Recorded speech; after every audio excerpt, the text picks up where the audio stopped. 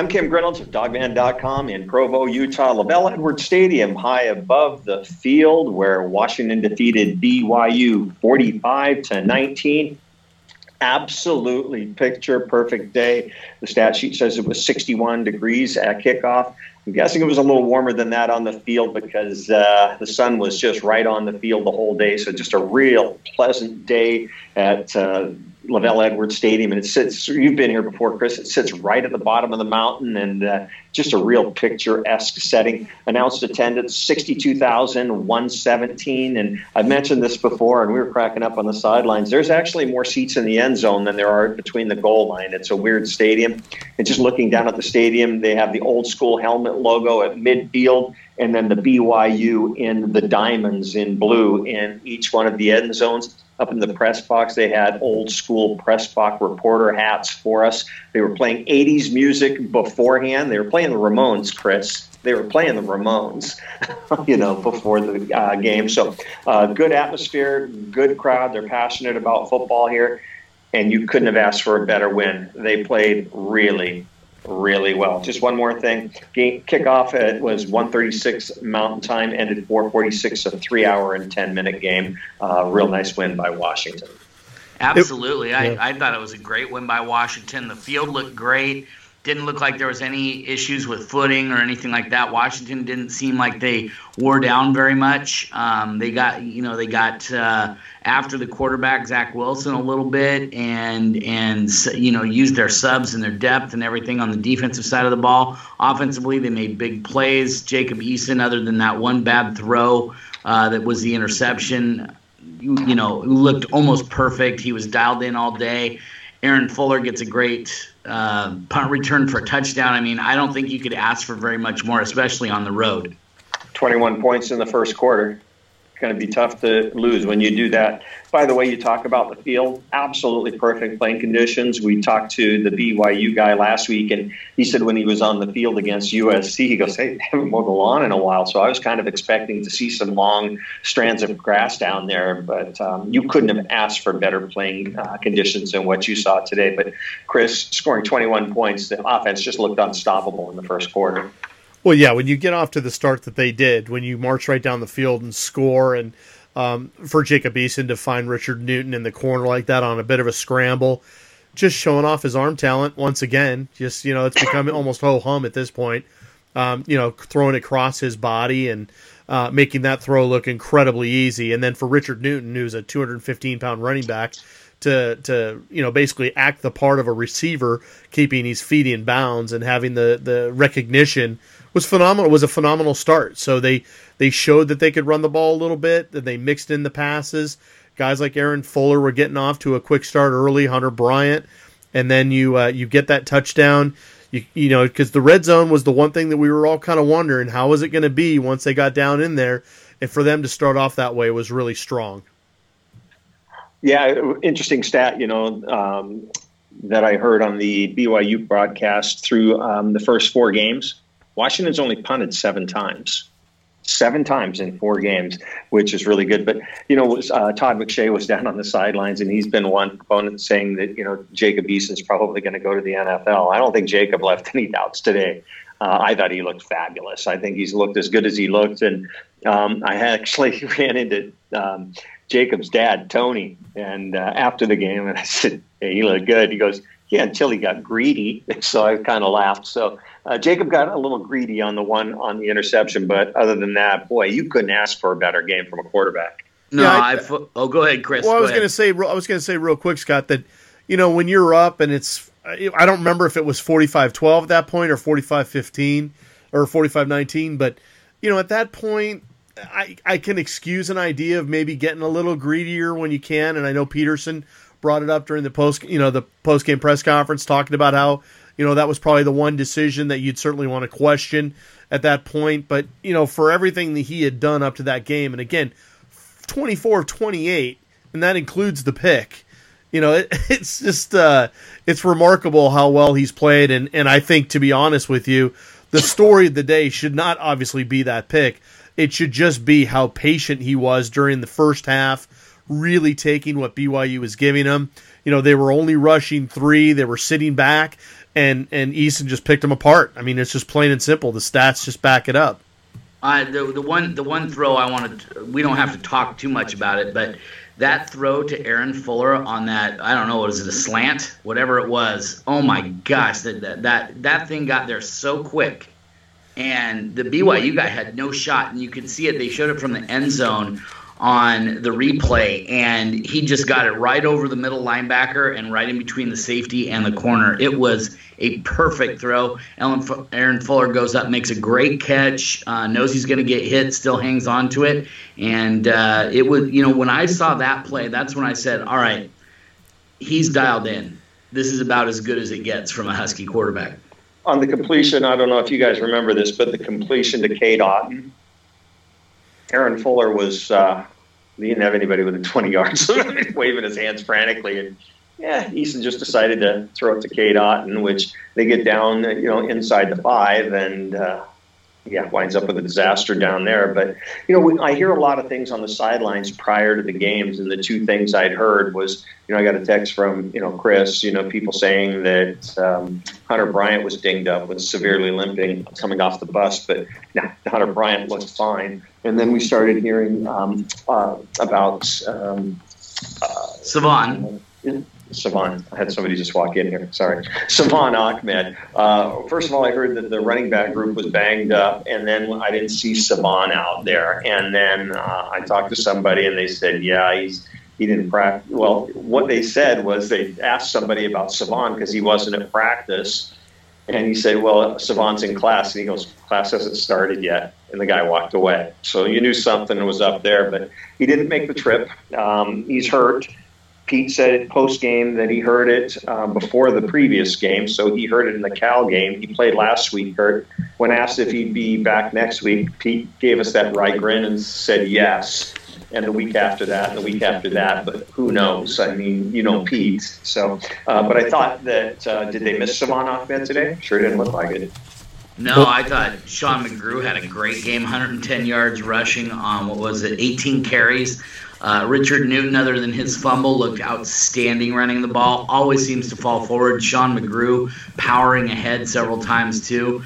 Was just really impressed with the way both of those guys ran. And if you can get Savon Ahmed healthy and get him out in space with those two guys kind of pounding between the tackles, I think you could have something really special in Washington's running game. I was going to say real quick, Kim, that if you can already say before the game that Washington's running backs are going to go 34, 35 times for basically 200 yards, I would think Washington fans would take that every single time, and that's basically what they got today.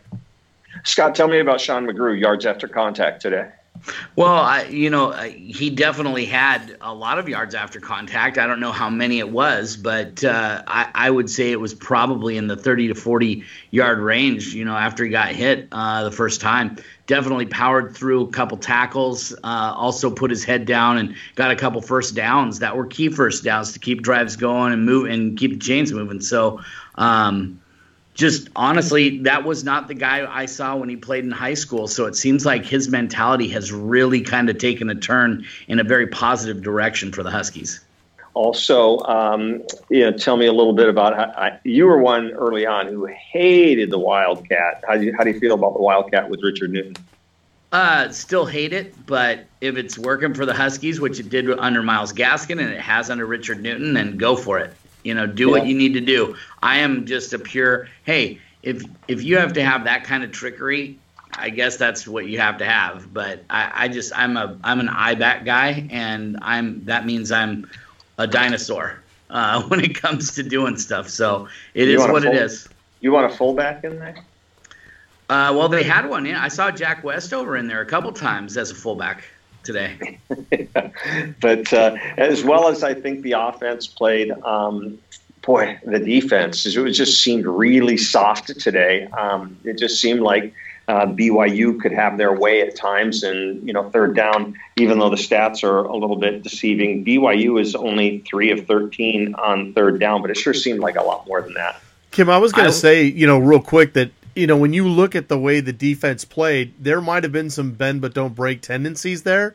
But honestly, if you look at Zach Wilson's stats, for instance, I really honestly think their mentality going into this game was, we are not going to let Zach Wilson beat us, especially with his legs. And if you look at his rushing stats, he ran 6 times for negative 14 yards when you include the sacks. His long run was 5 yards.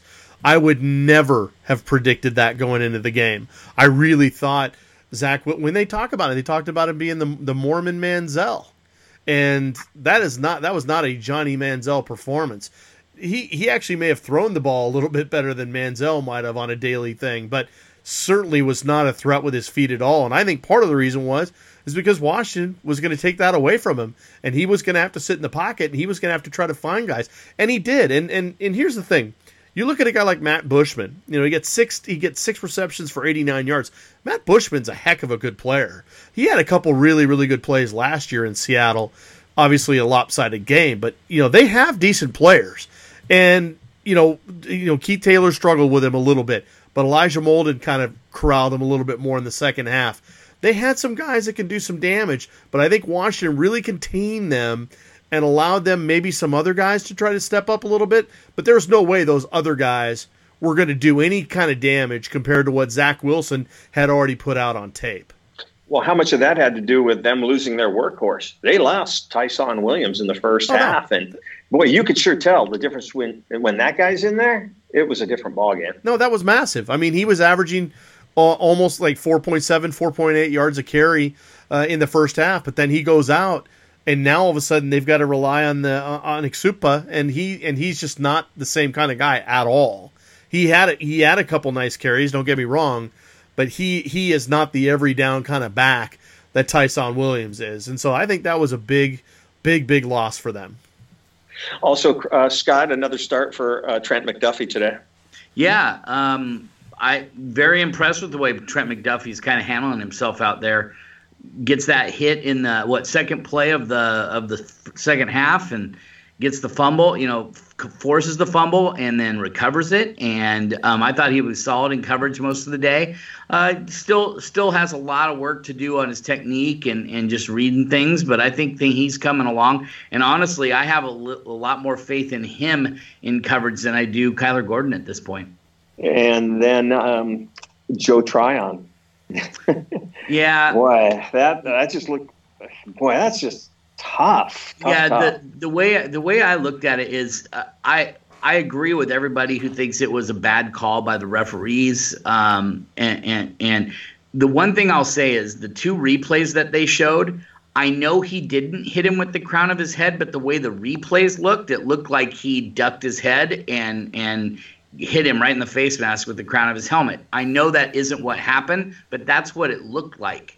And I think that's what they're going by.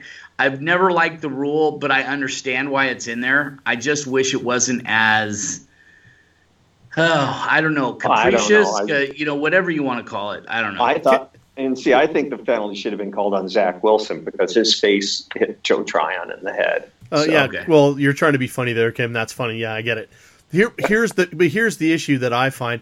To me, this is why I think when it comes to targeting, they need to have some sort of tiered approach or something that differentiates that kind of a play from a flat-out malicious spearing type play where you leave the ground, you're clearly leading with the crown of your helmet, you're going right after the guy's head. I mean, to me, Joe Tryon didn't do any of those things.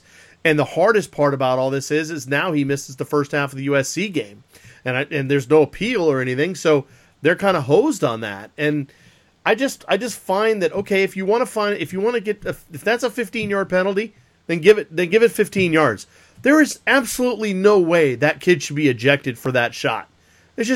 I'm sorry, but there's nothing that was malicious or intentional about that kind of hit. I just don't get it at all.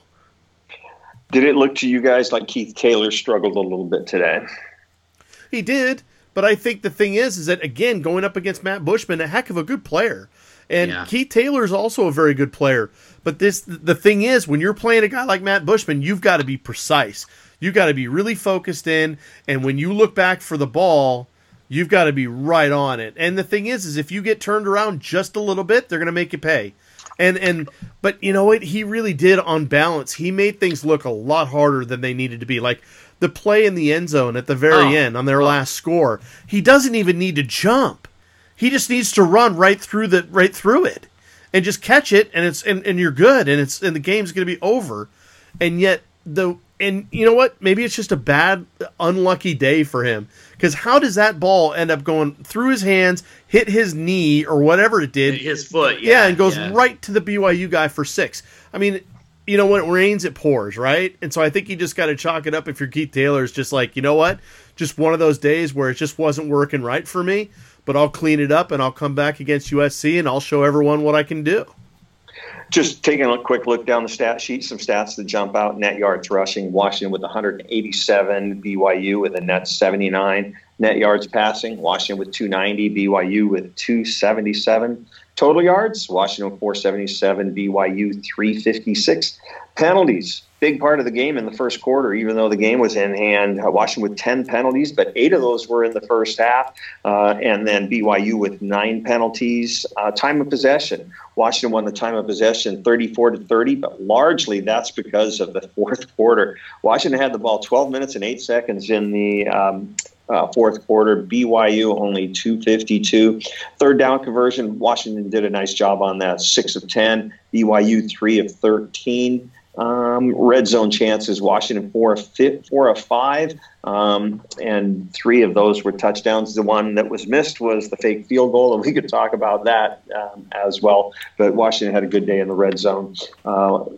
Individual stats, Sean McGrew, 18 carries for 110 yards. Richard Newton, 16 carries for 80 yards with a long of 13. Jacob Eason, other than the one bad throw on the interception where his dad said he was getting a little greedy, 24 of 28 for 290 with 3 touchdowns. And one more key stack on Jacob Eason. He wasn't sacked at all today. Aaron Fuller, 8 receptions for 91 yards of touchdowns. Andre Basalia, 4 catches for 72 yards of touchdown, a long of 35. Hunter Bryant with 4 for 49. Cade Otton for 3 of 36. So defensive stats, the only one that really jumps out. Miles Bryant led the team with 9 tackles, a bunch of guys with 4 sacks. Benning Patoye, 1 sack, and Ryan Bowman with a sack that led to a fumble. And Asa Turner had an interception, first interception of his career. Okay. Was that at the end of the game? I must have been watching out. Yep, it was. It was BYU's last possession. Yeah, the receiver slipped, but Turner had a beat on the ball the whole way and made a nice grab where he was able to keep actually both of his feet in bounds. Looked like a wide receiver. Yeah, he did. He did definitely look like a receiver on that one. Yeah, just participation, a couple things that jump out. Tupatala Fatui had participation. Other than that, I'm not seeing any other freshmen other than Asa Turner on participation right now. No, Tupatala Fatui's a redshirt freshman, Kim. Yeah. Oh, okay. I thought it was Latu played. Yeah, Latu quite played a bit. Right. He actually played quite a bit. Yeah. And Trent McDuffie and Cam Williams. Those are the other ones. Yeah, and Asa Turner, as we talked about. Turner, yeah. Mm-hmm. Chris Peterson, not happy at all with the fake field goal. And I was told that, some people that were at practice this week is that something that they were working on hard, but that was not the call, and it was a miscommunication. Pete was saying that's on him, but boy, it was kind of a sore subject with him. You could tell he wasn't happy about that. But see, here's the thing about that play. It was available. And if Devin Colt makes a block, we're not even talking. We're talking about what a great call that was. We're talking about how they just caught BYU with their pants down. Because if you look at it, they had 3 blockers for 2 guys, and all they had to do was just bum rush them and just take them out, and then Race Porter can waltz into the end zone. But so they had the numbers that they wanted. Is Race Porter the only one who thought it was a fake, though? I have no idea. Everybody else think they were kidding. I don't know if we're ever going to find out. I mean, we can ask for Race Porter next week, and I wonder if he'll even be available. Yeah. You ask for Race Porter. I'll ask for Gregory. Ask for Peyton Henry. There we go. So, like I said, I had a different angle on it. I was going, what the hell? So, but it didn't come back to bite him in the butt. So all is well. But when you take a look at this game, I think that a lot of Husky fans were really nervous about this game. But what I think one guy said it best that I was talking on the sideline. He goes, Yeah, BYU just doesn't have the athletes Washington does. When it comes to athleticism, it just wasn't a contest. Washington was loaded with athletes, and BYU wasn't. Yeah, and I don't know, I don't know how much we want to jump ahead in something like this because we'll be talking about all this stuff this next week.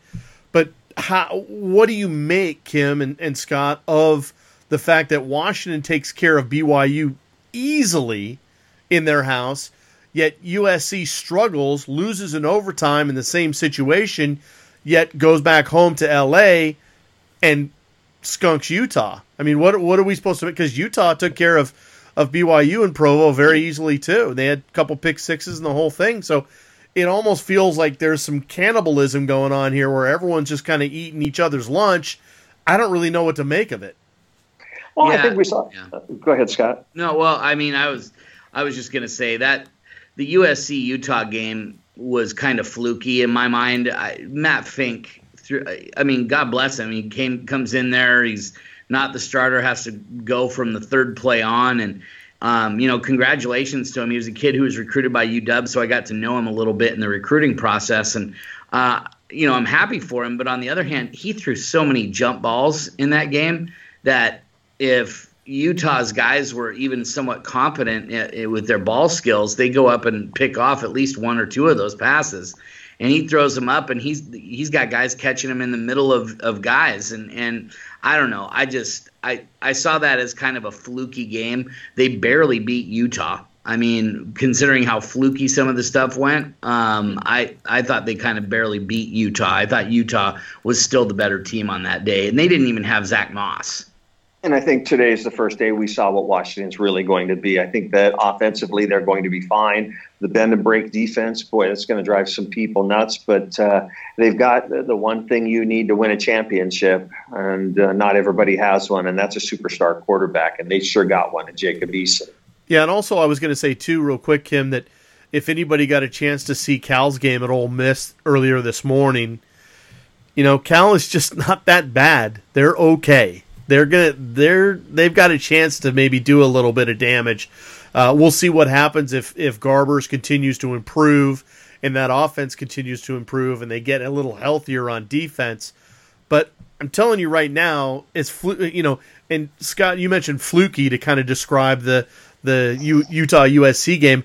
Can we also say maybe fluky to describe the California Washington game? I mean, is that go under fluky? Well, you could, because of the way everything kind of went down with the delay. And look, Cal played in the same conditions Washington did. I'm not saying that didn't impact them at all. It just impacted Washington in a different way because their crowd left.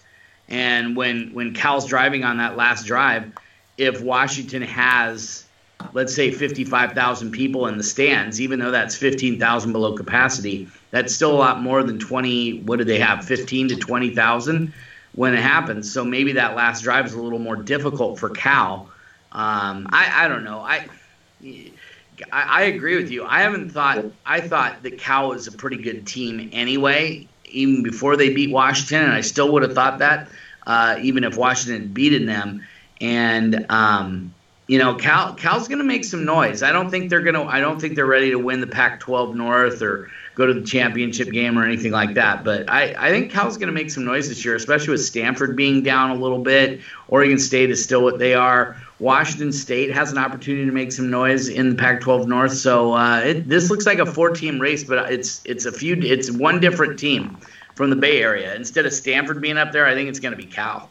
Well, get ready, Husky fans, because next week I was talking to Jen Cohen a little bit pregame, and she said if Washington won today, there's a really good chance game day will be at Washington next week. So the stadium with USC winning this week and Washington winning, stadium should be electric through game day. It should be a fun event. So when do we find that out, by the way? When they announce it. I know. Is that usually on Monday, though, that they announce it? I don't even know. Okay. I don't even know. So, it might be Sunday. Might be Sunday. Yeah. The trucks, they got to pack up the truck in Athens, Georgia, and head somewhere. It's a long trip for those guys. From what I've been made aware of, they've got 3 trucks. Chris Fetters, final thoughts for the game. I thought it was pretty comprehensive win. I thought they did kind of exercise a few of the red zone demons a little bit. Obviously, the one with the fake field goal. is something that they're going to have to figure out. But I thought overall they started out really strong. We didn't really talk about it much, but they really put a hurting on BYU to start the third quarter. Washington fans have to be thrilled about that, considering how they've started the second halves, the last couple of games. We got to be really happy for Aaron Fuller to get that punt return. I know Chris Peterson was really talking about how, he was proud of Aaron and how they had really been pushing hard to try to find something in the return game. They finally did that today. And so I think overall, if you're a Washington fan, you got to be extremely happy about how things went. And I think you got to be extremely happy about the way things are going to happen going forward. That the USC game is one of those. Again, if they do have a game day situation and you can have 70,000 people in Husky Stadium and it's an early game, it could be shades of what things used to be. Like when I'm talking about used to be, I'm talking about like Don James used to be. So I think people should be, circle the calendar, guys. Just circle the calendar. Get there early on Saturday because I think it could be a special atmosphere. Final thoughts, Scott Eklund. Honestly, very, very impressed with the way the Huskies came out and took care of business today. I was the only one to pick against them this week, and I think what happened was Chris Peterson put my prediction up on their bulletin board and said, let's go make Scott look like an idiot. Just kidding about that. But still, because no one has to tell people to make me look like an idiot. But, I was very impressed with the way the Huskies came out, got